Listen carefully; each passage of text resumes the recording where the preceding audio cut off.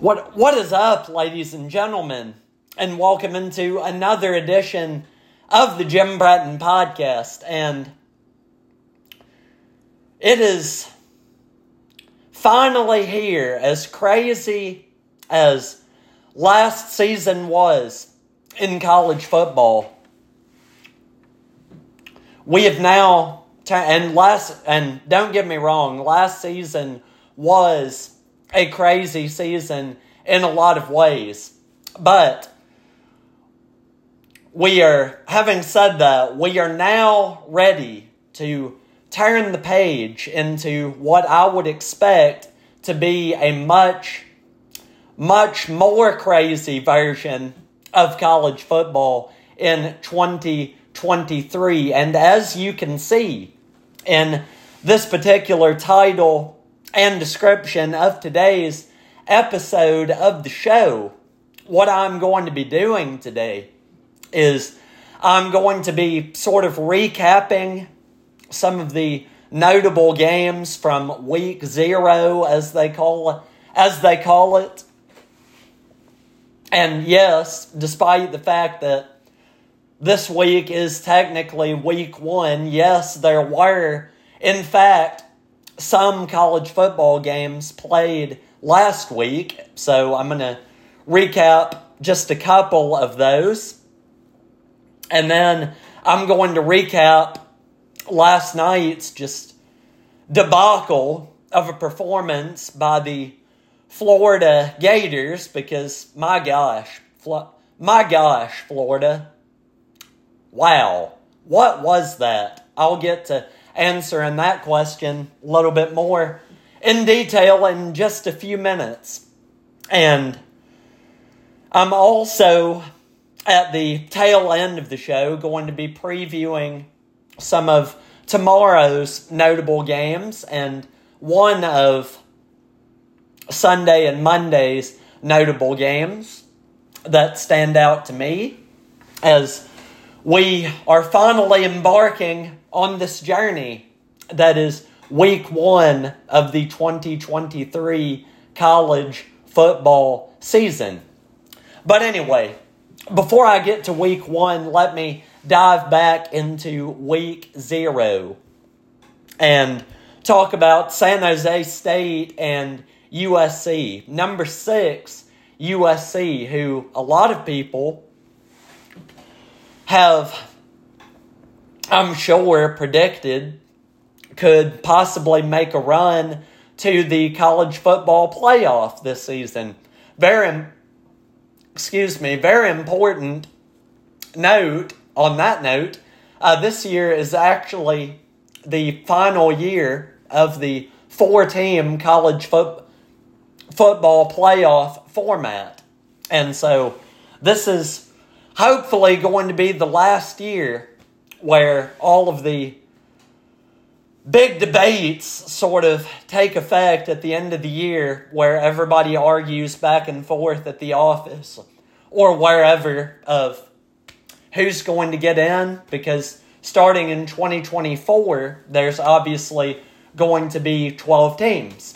And so at the end of this year, everybody's just looking forward to all of the fun and craziness that comes at that particular time of the year. But having said that, the USC Trojans are one of those teams that a lot of people may have predicted to be in that Final Four and may even have as a sleeper to get to the Final Four, if not win the whole thing, which when you look at their offense, on the one hand, their defense is sort of doo-doo-ish, but their offense can put up some points.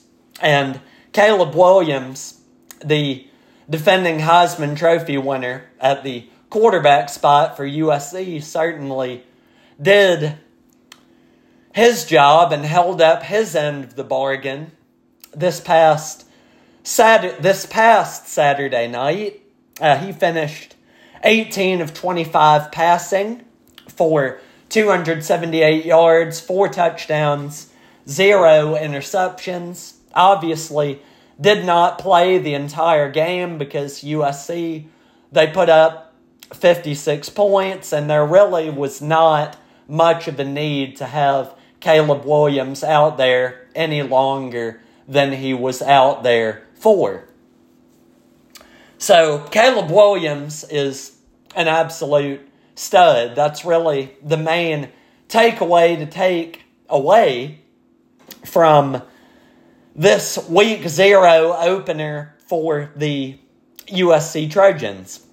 And switching gears to how Caleb Williams relates to the NFL side of things, obviously he is definitely at the top of the list as far as many teams' draft boards are concerned for 2024.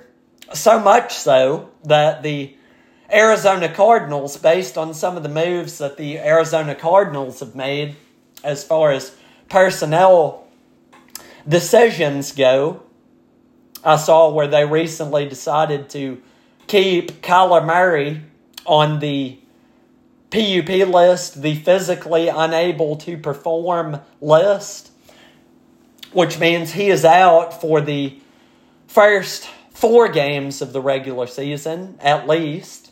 And the Cardinals are now just trying to decide between Clayton Tune, the rookie draft pick from the University of Houston, and Joshua Dobbs, Tennessee Vols legend Joshua Astro Dobbs, and his exceptionally large head. I mean, I haven't seen a forehead roll through the football program at the University of Tennessee as big as Josh Dobbs's is, definitely since Peyton. That is for sure. But the Arizona Cardinals are trying to decide between those two individuals as far as who will be the starting quarterback going into week 1, which leads a lot of people to believe that, I believe the phrase that was thrown out on ESPN this week before that I could see before ESPN was blocked by Spectrum. I'll get to that a little bit. Trust me, I will get to that a little bit more in detail in just a few minutes because I'm livid by that entire situation.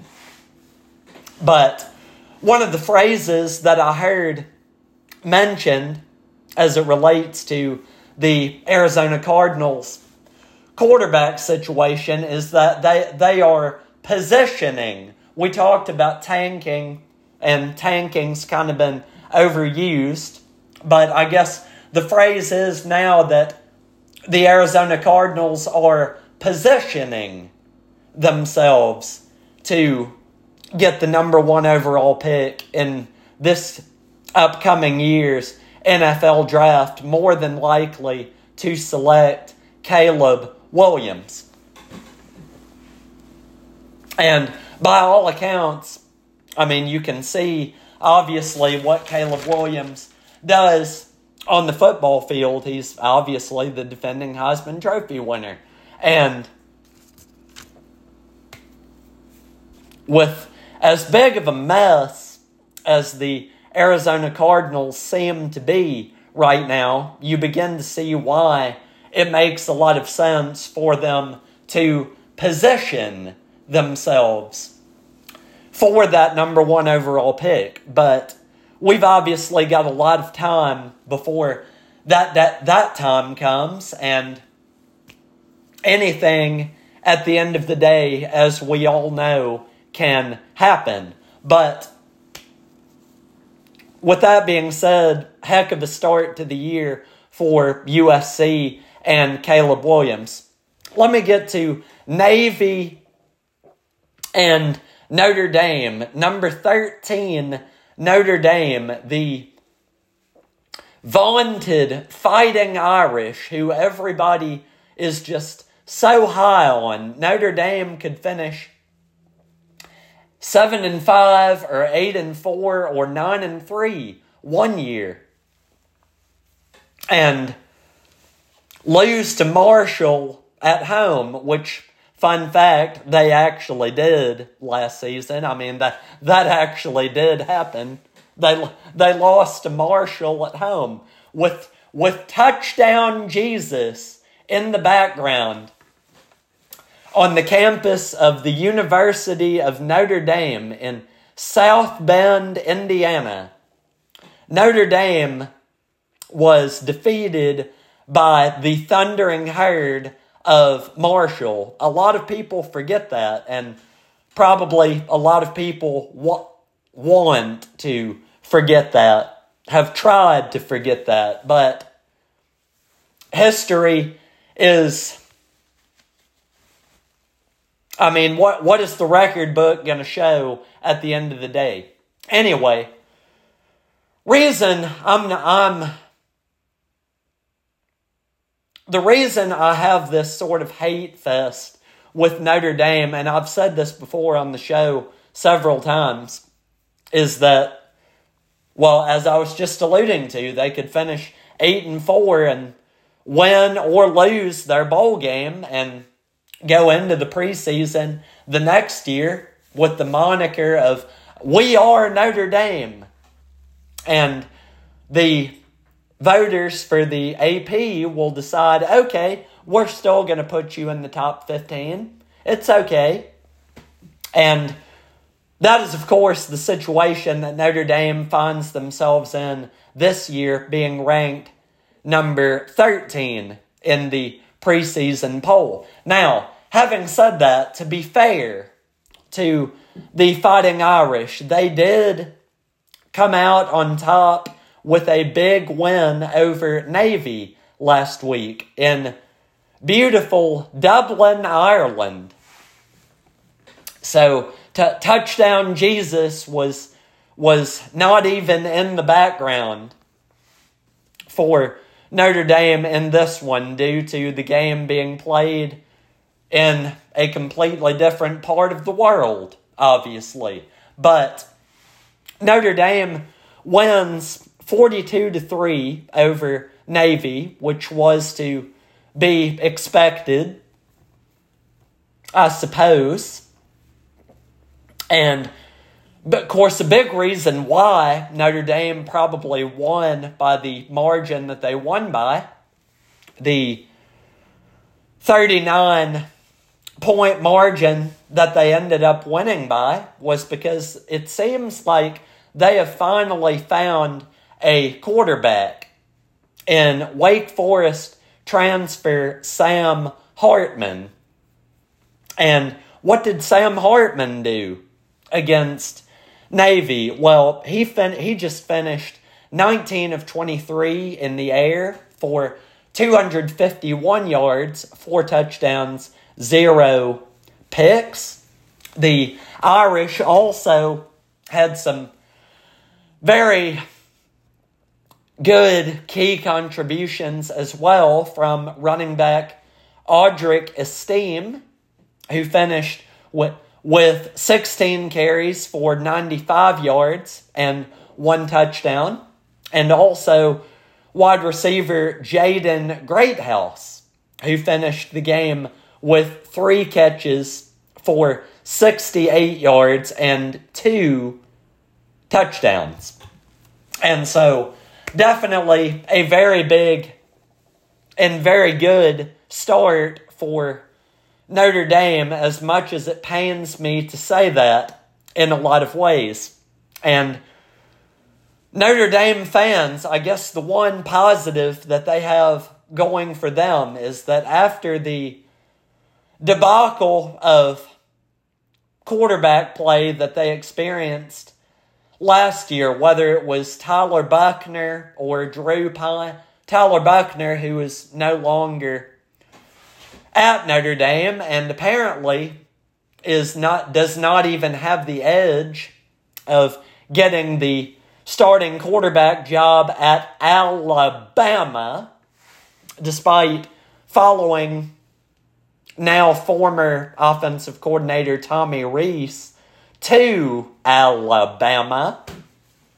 Very interesting takeaway from that, I might add.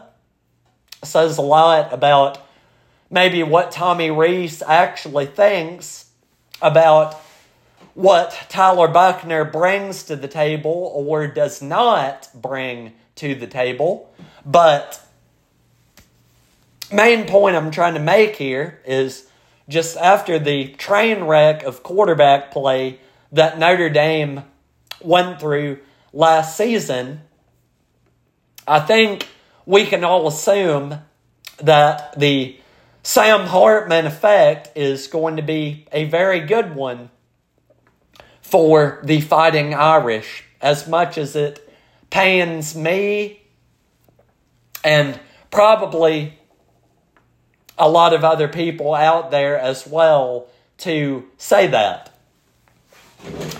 Now, so that's pretty much my takeaway on the two notable games from week 0. Week 1, I guess, kicked off last night in the matchup, I should say, between Florida and Utah, if you want to call it the matchup. And the reason why I say that is because,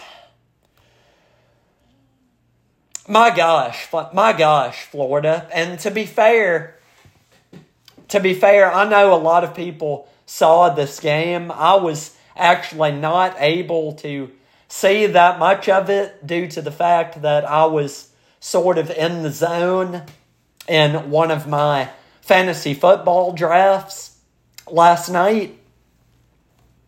And I was at the table we were at the restaurant. I had my back turned to the TV. The game was on right behind me, but due to me, of course, being in the zone and the gears sort of turning in my head as far as who to draft and whatnot, I was not able to actually see that much of the game, which I really can't be that upset about because there really wasn't that much to see in that game last night. And my gosh, Florida, what is going on?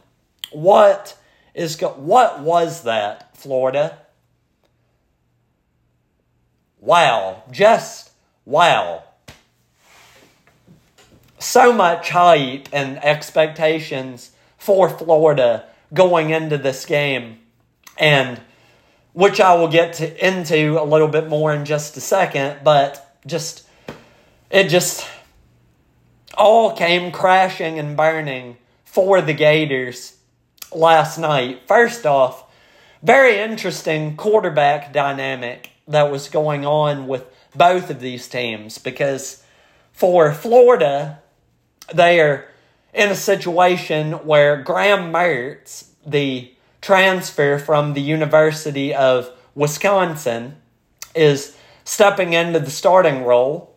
And he did, I guess, fairly decent last night, at least on the stat sheet. Obviously, the final score was in no way an indication of that. But I guess I can get to his numbers really quick. He finished 31 of 44 for 333 yards, 1 touchdown, 1 interception. So I guess some good and some bad. Well, more bad than good for Florida when you're looking at the final outcome of the game, which, as we all know, is really the only thing that really matters at the end of the day, as far as who wins and who loses. Florida was obviously the big loser from last night. But for Utah, as Cam Rising, the star quarterback that has really stepped up for them in a lot of ways over the last 2 years or so. He's currently recovering from an ACL injury that he, I believe, suffered in I think it was the Rose Bowl last year. I could be wrong, but I believe it was the Rose Bowl. And Utah was in a situation where, as Cam Rising recovers from that, Bryson Barnes, some guy named Bryson Barnes, had to step in and play for the Utes last night. And he was efficient. He finished 12 of 18, 159 yards, 1 touchdown. It was obviously enough to get the win. And while Utah obviously does not have nearly as much of an explosive offense as you would like to see, obviously their bread and butter is on the defensive side of the ball with Kyle Whittingham, defensive-minded head coach, very good defensive-minded head coach, I might add. But the defense for Utah was obviously off the charts last night with their level of performance, but a lot of credit has to go to them. Let me come back to the Florida Gators because obviously that is who I'm going to spend a very large amount of time in this segment talking about. As I mentioned before, just a minute ago, this is obviously a year of incredibly high expectations for Florida, especially with the season that they had last year, despite having Anthony Richardson last year. And of course, we all know how he, and I do very much mean he, being Anthony Richardson, won that game last year. He pretty much won it single-handedly. But he is obviously not there anymore after being selected by the Colts, number 4 overall in the draft this past year.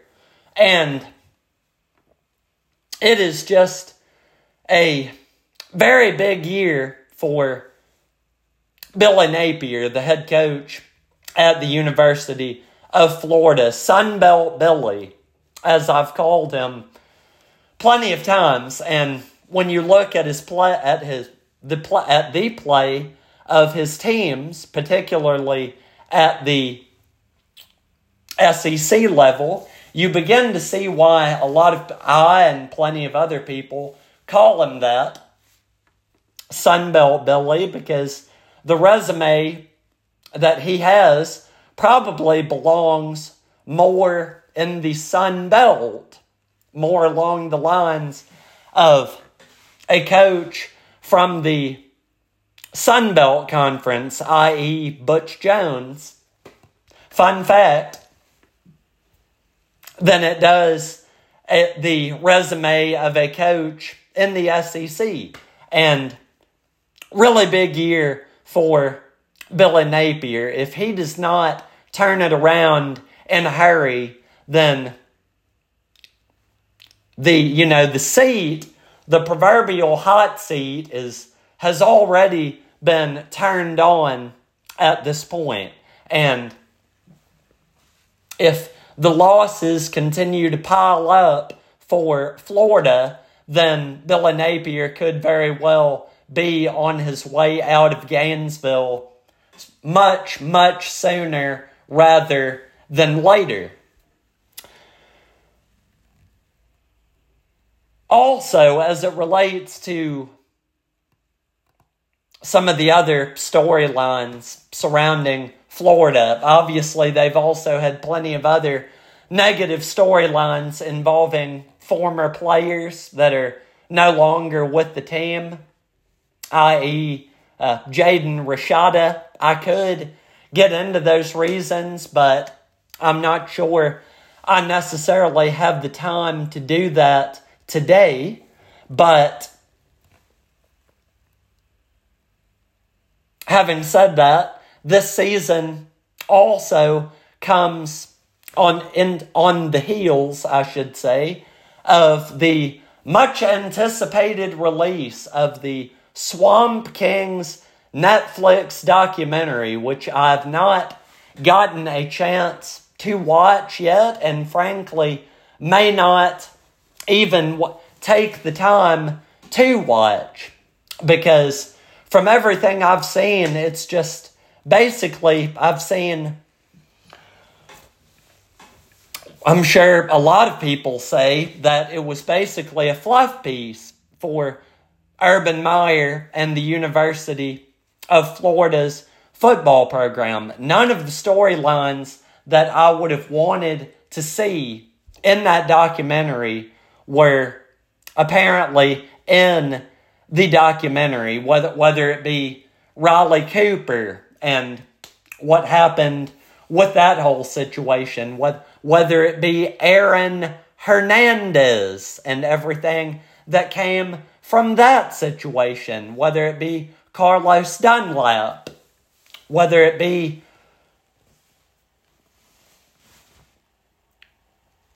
how big of how shall I put this? Many of the words that I want to use to describe Urban Meyer and also Aaron Hernandez as well, but many of the words that I want to use to describe Urban Meyer, I probably cannot use on the airwaves of the Jim Bratton Sports podcast. But I think you can just all assume what the laundry list of those phrases looks like. He's kind of I'll just say this. Urban Meyer is just not a very nice guy at all. And when you look at some of the things he said in that documentary, I mean, the one quote that I will say about Urban Meyer that I have seen from that documentary is where he said, and I'm paraphrasing here, but quote, I treat my superstars like superstars, and I treat my doo-doo like doo-doo. End of quote. That line right there really sums up how much of a train wreck Urban Meyer's tenure was as the head coach of the Jacksonville Jaguars. Just not that long ago, honestly. I mean, he didn't even make it through an entire season. Oh, gosh. Urban Meyer, Florida. Urban Meyer, what a guy. What a guy. But nevertheless, Swamp Kings was basically a fluff piece, from everything I've seen, was basically a fluff piece for Urban Meyer and his time at the University of Florida. And, of course, me being the Tennessee Vols fan that I am, I do not necessarily have the time to watch that. But as it relates to Florida this season, back into the Sunbelt Billy era, if you will, if, as I just said before, if the wins do not start rolling in for Billy Napier and Florida then he could very well be on his way out of Gainesville sooner rather than later. And look, as good as Anthony Richardson was, he is not coming back through that door for the Florida Gators anytime soon. Another very high-profile quarterback, former quarterback at the University of Florida, who ironically also wore the number 15, and everybody knows who I'm talking about when I say that. He is also not walking back through the door anytime soon. And as a Tennessee Vols fan that I am, and I will go ahead and just knock on some wood as I say this, in the interest of fairness. I saw that Joe Milton's already said that he doesn't lose in the state of Florida. And certainly as a fan, I hope that continues to be and is the case. Certainly there's going to be a lot to look forward to in week 3 as the Vols travel to Gainesville to take on the Gators. But, for Joe Milton to come out and say that really speaks volumes to the level of confidence he has. And not only just in himself, but also in his Tennessee Vols team and in his Tennessee Vols teammates. So, a lot to look forward to if you're a Tennessee fan as it relates to the upcoming UT Florida game, which will take place a little over 2-3 weeks from now. And speaking of Joe Milton,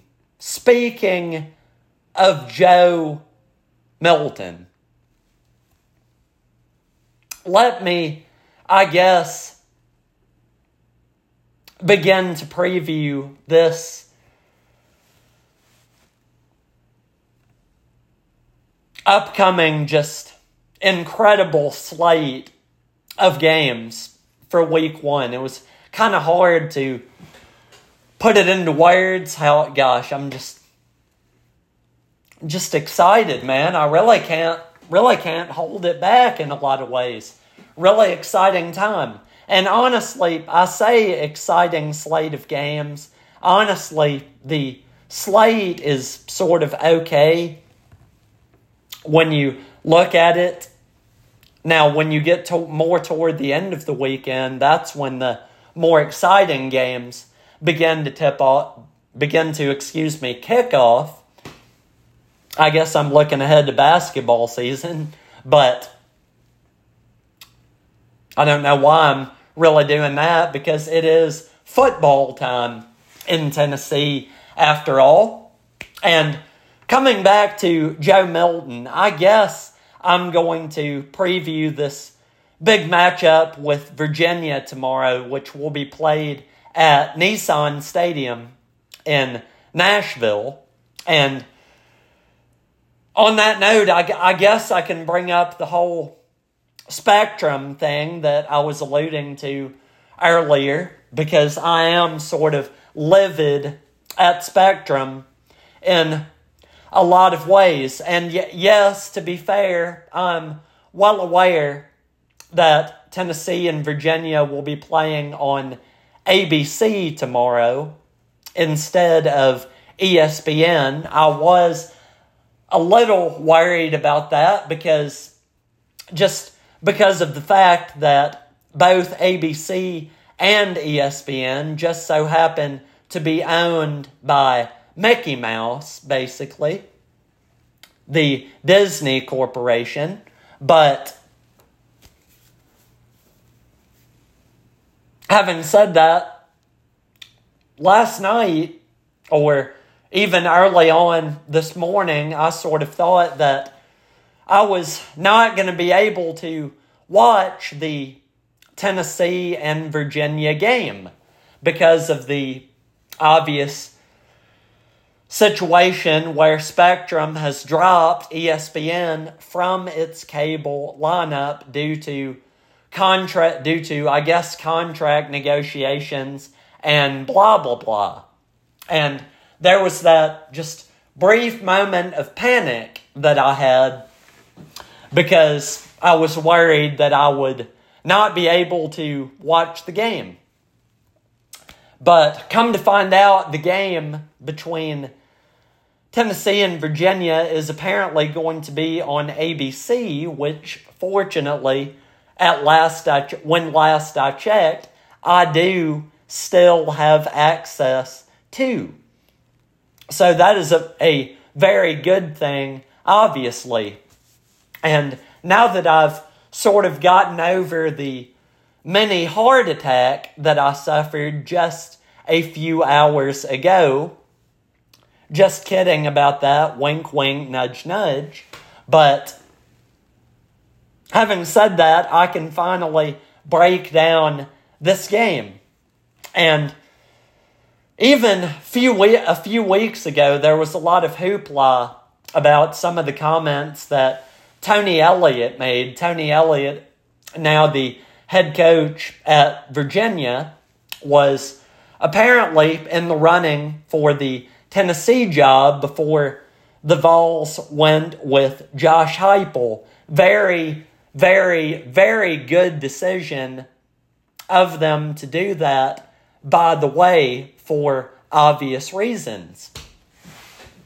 I don't think I need to point out to any of you, especially Tennessee fans, what all of those reasons are. But Tony Elliott basically said, you know, Tennessee's it's an elite job and definitely one of the blue bloods and best high-profile jobs in the country, blah, blah, blah. I'm obviously paraphrasing, but there was speculation coming out a few weeks ago that did Tennessee even offer Tony Elliott the job before they went with Heupel? Did they not offer him the job? Well, UT's athletic director, Danny White, has obviously nipped that in the bud with his tweet that he put out, saying basically that he interviewed plenty of other candidates, but he only offered the one man. And that one man was not Tony Elliott. And that is, as I was just saying a minute ago, a very, very, very good decision.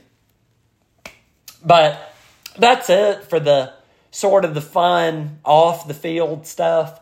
The on-the-field stuff is probably going to be a lot of fun as well, especially with the Vols. I'll just stay with them in particular. Obviously, Jalen Hyatt is no longer there. Cedric Tillman is no longer there. Hendon Hooker is no longer there. But Joe Milton is back, obviously, as are Brew McCoy, Ramel Keaton, Jabari Small, and Squirrel White. Those are by far the top returning playmakers on offense. They also have a lot of high-profile transfers coming in on the defensive side of the ball as well, which will hopefully alleviate some of the losses that are being left by the absence of a Byron Young in particular.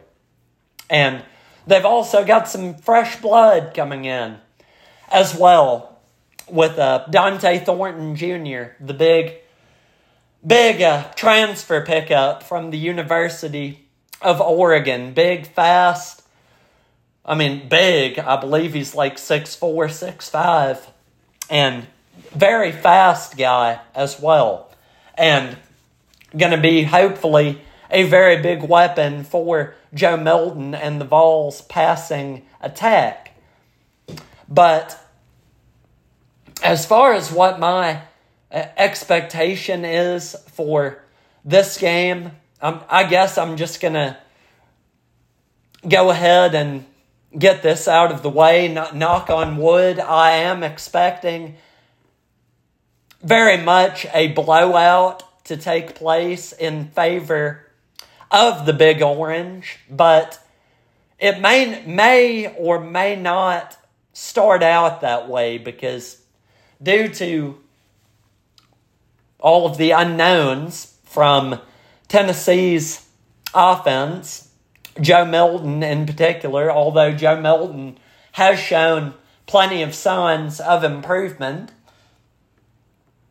I feel like Tennessee may get off to a little bit of a slower start than fans would probably like them to get off to. But having said that, the obvious talent gap between the just athletes that the SEC and the University of Tennessee produces, and not to take anything away from the level of talent that the ACC can produce. Certainly some schools in that conference do a very good job of that. But Virginia is not one of those schools, and there's obviously going to be a gap that is present there. But I am expecting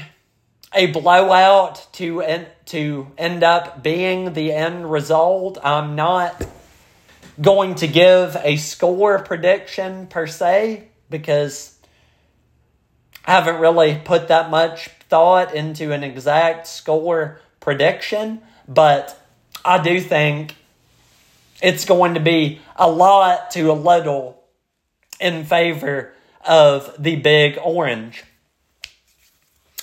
Some of the other games that I've got my eyes on for various reasons, very quickly. Colorado and TCU. Coach Prime, Deion Primetime Sanders is making his debut at Colorado as the head football coach. Can he back up all of his talk? I mean, we all know that he's brought his own Louis luggage to Boulder with him, and he's going to do a very good job of selling tickets because frankly, they've got to find a way to pay for that big contract that he signed somehow. But can all of his Louis luggage back up the hype? Obviously, he's brought quite a few big-name guys to Boulder with him, including his son, Shedeur, the starting quarterback for the Buffs. But it's going to be interesting to see how that situation plays out over the whole course of the season because, frankly, Colorado is just a little bit of a different level than Jackson State, just to say the absolute least, but I digress. As far as TCU is concerned, one of the nicknames that I've given them recently are not the Horned Frogs, but the Horned Frauds, based on the way they played in the national championship game last year. And yes, I do know who they were playing in that game. I'm very much well aware of the fact that they were playing Georgia in that national championship game, but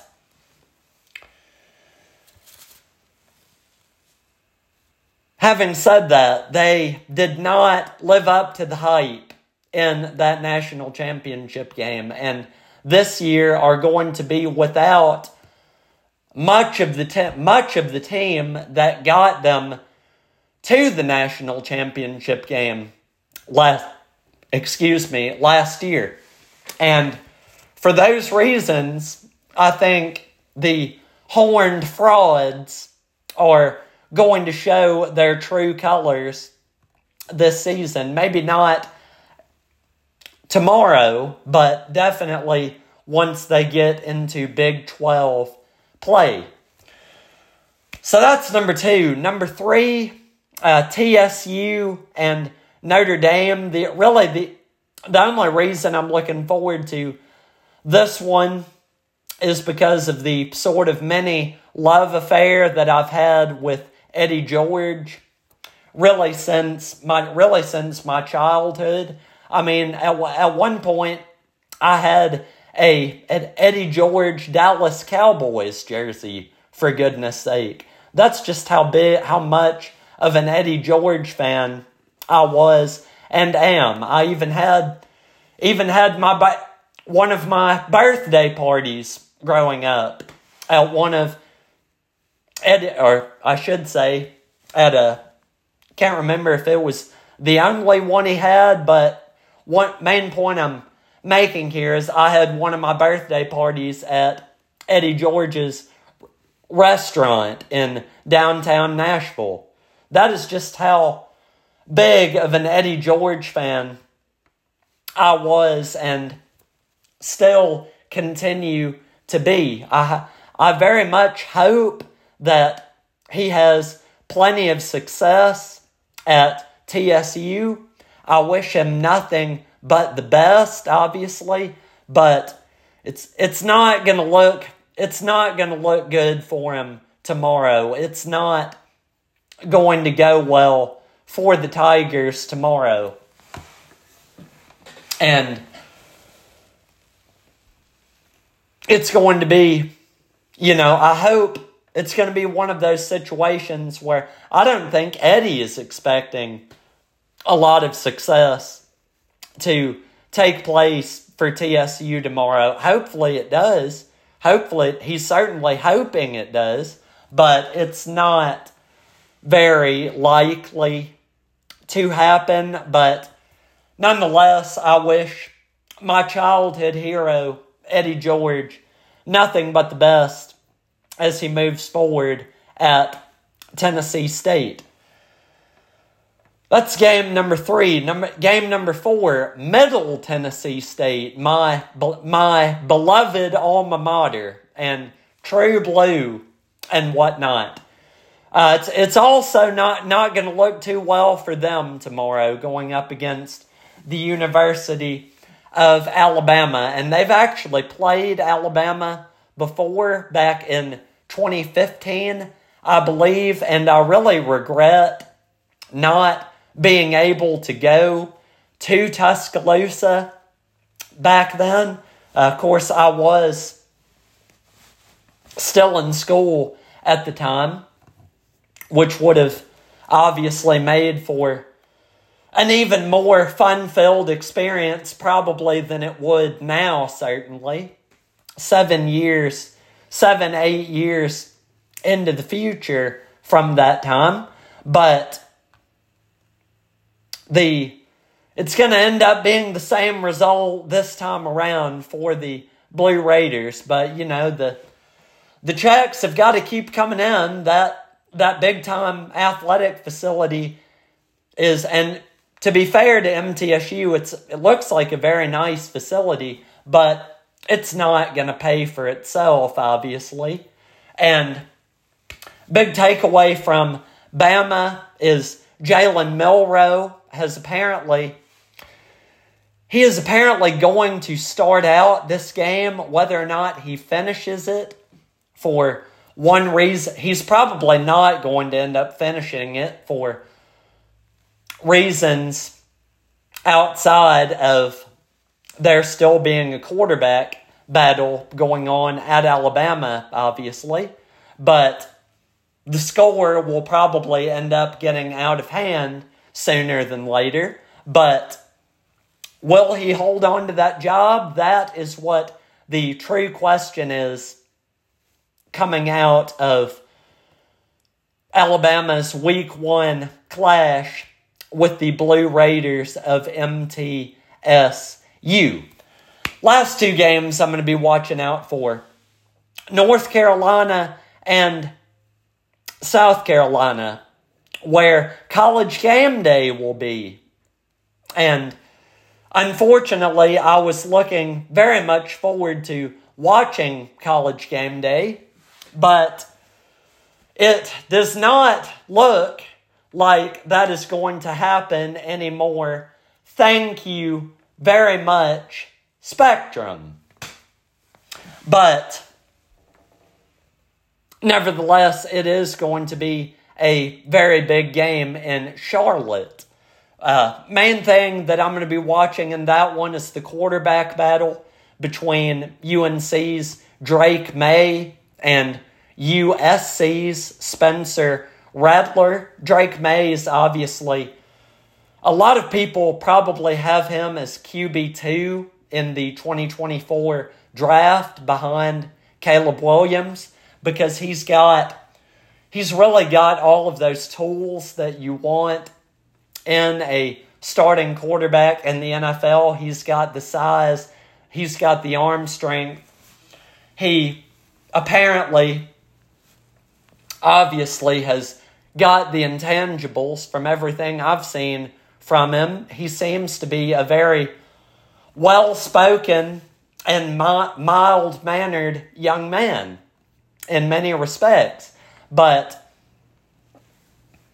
Spencer Rattler, on the other hand, obviously, not to say that he is not well-spoken and mild-mannered. Certainly, there's been a lot of hoopla surrounding Spencer Rattler, even back during his time at Oklahoma, where he was very ironically teammates with Caleb Williams.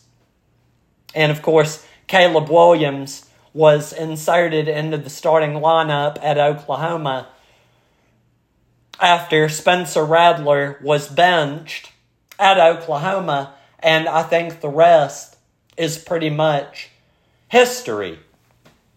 And we are where we are now. But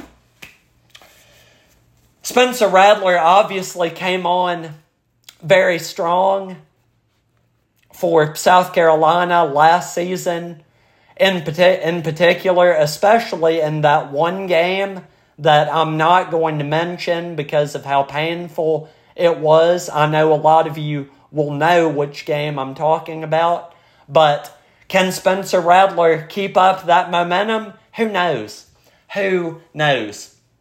But going to be very interesting to find that out. And last game I'm looking forward to, LSU, Florida State. LSU, of course, going into year 2 of the Brian Kelly regime. And I hate that I cannot make fun of Brian Kelly anymore because of his clearly fake Southern accent. I can't do it. He beat Bama last year. He won the SEC West last year. They've got Jaden Daniels coming back, possibly dark horse Heisman candidate. Jaden Daniels. But can LSU keep up that momentum? Who knows? It's going to be very, very interesting to see if that takes place or not. And for Florida State, there's a lot of hype surrounding them as well. I'm still trying to get used to that, but from everything I've seen and heard, Jordan Travis is apparently the real deal. And will he live up to his hype? Who knows? who knows? Apparently he is him. But I guess we will all have to wait until this upcoming, I believe, Sunday night to figure out the answer to that question. Going to be a lot of fun to watch. It's also going to be a lot of fun to watch the rest of the slate of games that are taking place this week and in week 2 and on and on and on and on. And with all of that being said, I'm going to go ahead and hop on out of here. I want to thank you all so much for tuning into this edition of the Jim Bratton Podcast, this sort of long-winded edition of the Jim Bratton Podcast. But lots of college football action that I had to talk about, and I know I and all of you are looking forward to doing absolutely nothing tomorrow except watching college football. And so, with all of that being said, thank you all so much for watching and listening. Really appreciate it. And I will see you guys very soon.